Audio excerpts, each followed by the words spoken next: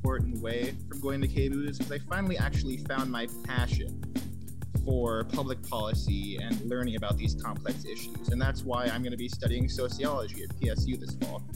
If you're interested in joining KBOO Youth Collective, email us at volunteer@kboo.org, or show your support for KBOO's youth programming by donating to KBOO today by going to kboo.fm/give, or by texting KBOO to 44321.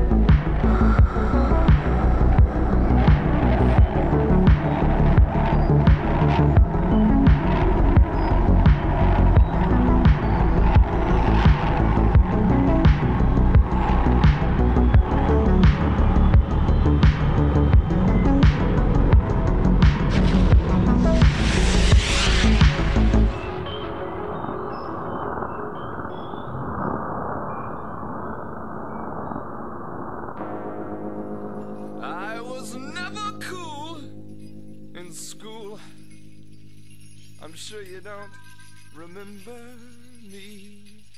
And now it's been 10 years, I'm still wondering who to be. And I'd love to mix in circles, clicks, and social coteries. That's me. Hand me my nose ring. Can we be happy? Show me the mosh pit. Can we be happy? We can be happy underground. Good evening and welcome to this month's edition of The Underground, courtesy of the KBOO Youth Collective, broadcasting on KBOO Portland. You might notice that the schedule for today looks a little bit different, and that's because it's Youth Day. Essentially, the entire airwaves for today are dedicated to various pieces of content from youth contributors to KBOO, and throughout the day, we will be airing some past shows from previous editions of The Underground, as well as pieces for this month from Youth Collective members. And later in the day, there might also be some special bonus content that you may want to stick around for. First up, we have a piece from Lavanya about mythology. Enjoy. Hello everybody, this is Lavanya with the KBOO Youth Collective, and today we are going to be talking about one of my favorite subjects, mythology.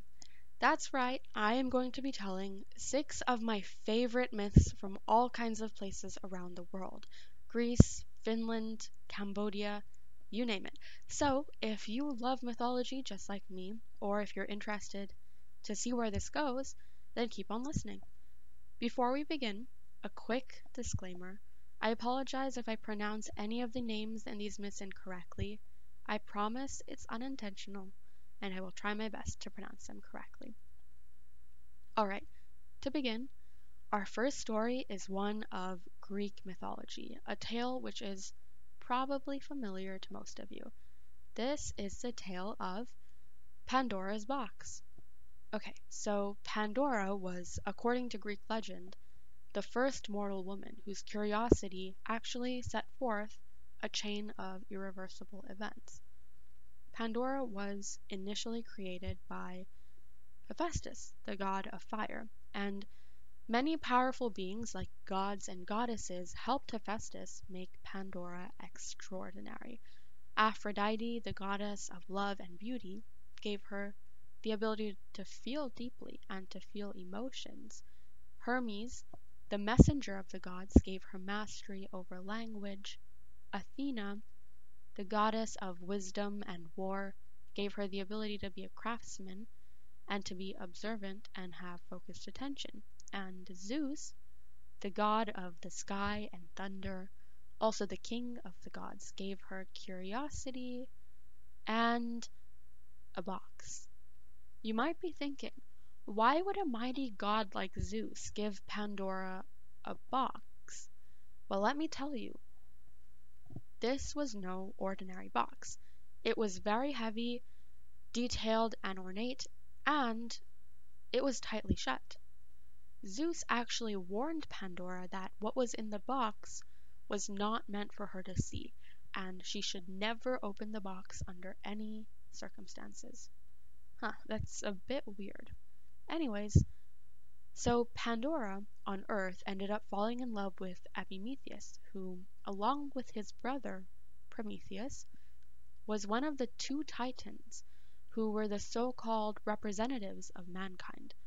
Epimetheus and his brother were supposed to populate the Earth with animals and life, and essentially create the natural world. But his brother, Prometheus, ended up being eternally punished for giving fire to humans as a form of protection.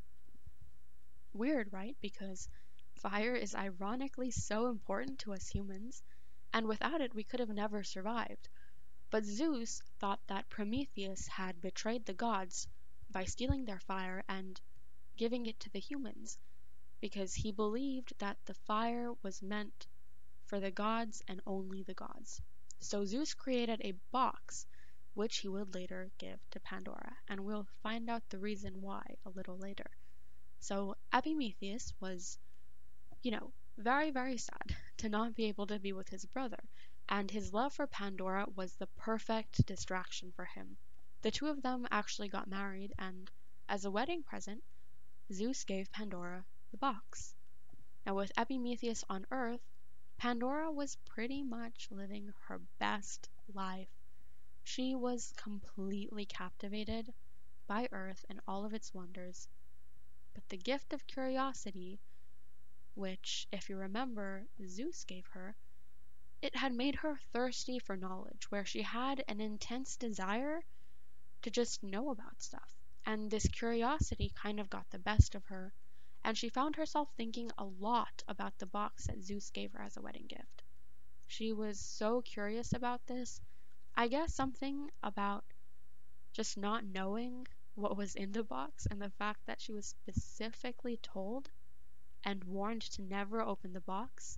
I mean, this was like a magnet which was drawing her to the box. Over time, Pandora became more and more infatuated with the box, and she even thought that she could hear voices coming from the box, which obviously soon enough became maddening for her. And eventually, she just gave in, and she decided that she was just gonna take a teeny tiny glance inside the box to just see what was in there. So that is exactly what she did, and as you can probably guess, this is where things started to go downhill. The box pretty much sprung open, and all of these horrifying monsters and sounds escaped from the box in a cloud. They were all very eager to be free of the box. Now, upon seeing this, Pandora obviously immediately regretted opening the box, and in a fit of fear, she desperately tried to direct the evil forces back into the box. But clearly, that didn't work. Essentially, Zeus had used the box to trap all the forces of evil and suffering that he had created. And when Pandora opened the box, she released these forces upon the world. Now, like I already said, Zeus warned Pandora to never open the box. But remember, he was the one who gave her the gift of curiosity in the first place. So he always knew that she would eventually end up opening the box. because it was just part of her nature. So why did he give her the box then? The whole idea of the box was really just Zeus's plan to cause suffering to the humans in order to avenge the betrayal of Prometheus, who, if you remember, gave the fire of the gods to the humans, but without the permission of Zeus. Zeus was really upset about this because he strongly believed that fire was something that was meant for the gods and only the gods, and it did not belong to the humans. And so, when Prometheus went behind his back and gave fire to the humans so that they could have a form of protection, Zeus was very upset. And so, he created these forces of evil and suffering, and he trapped them in a box. And he gave the box to the one person who he knew would open the box no matter what he said, and that person was Pandora. And when she opened the box, all of these forces of evil and suffering were released upon the world, and the humans had to deal with these evil forces, and the humans had to suffer. Now, Prometheus was the one who created the humans, and so, by making the humans suffer, Zeus was avenging the betrayal of Prometheus. So, really, the box was Zeus's way of getting back at Prometheus. Now, when Pandora opened the box, she was filled with anguish with what she had done. But, wait. One more thing came out of the box as well. And that was hope. And this hope was also released into the world, and it gave the mortals the capacity to endure the evils and the suffering of the world, which Pandora's box had released. And that is the myth of Pandora's box. Wow, I really just love this story so much because it gives you a different perspective on the world. And honestly, this story is one that just never gets old. Okay, now moving out of Greek mythology, we are gonna go to Finland and on to Finnish mythology. Next up, we have the myth of the Sampo, probably one that you have never heard of. Okay, so the story begins with Wainamoinen, who was an incredibly old and powerful sage and bard from the land of Kalevala. Now, after a long and gruesome time at sea, Wainamoinen washed up on the shores of the land of Pohjola, the land of the north.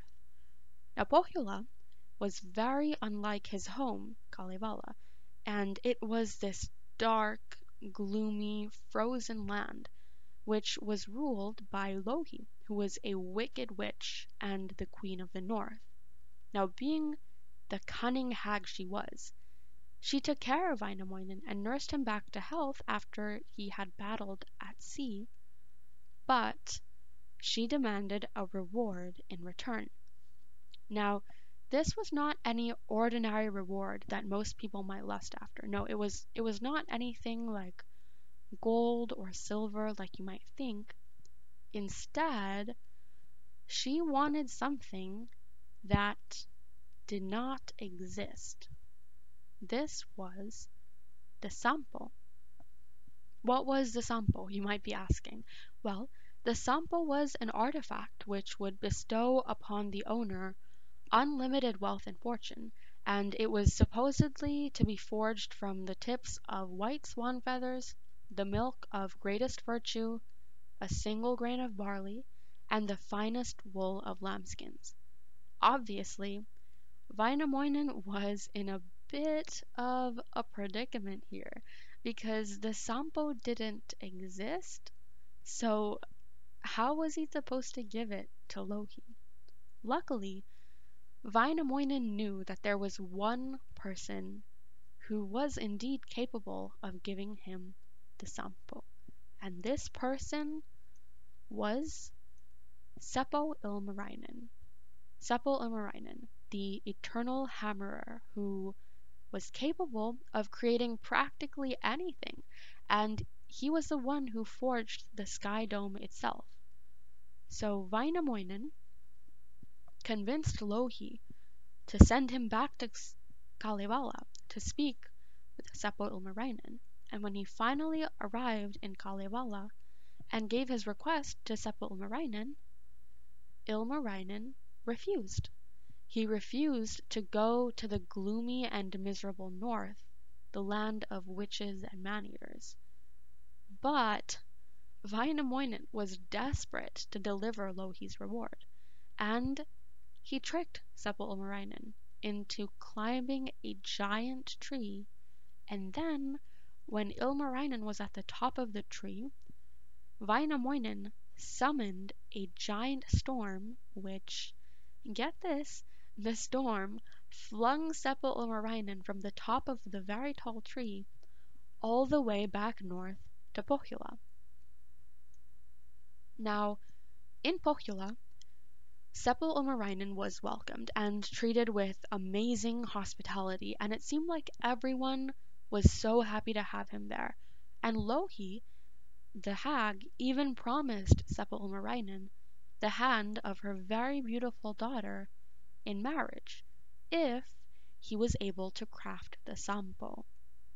And with this, Seppo Ilmarinen agreed, and he declared that yes, of course I can create the Sampo. I am the most powerful smith in the world. I can accomplish anything. But this was easier said than done, and he tried and tried to forge the Sampo, but only succeeded in creating other artifacts which were beautiful in appearance, but not so much in nature. For example, he created a beautiful crossbow, but that crossbow was bloodthirsty, and he created a shining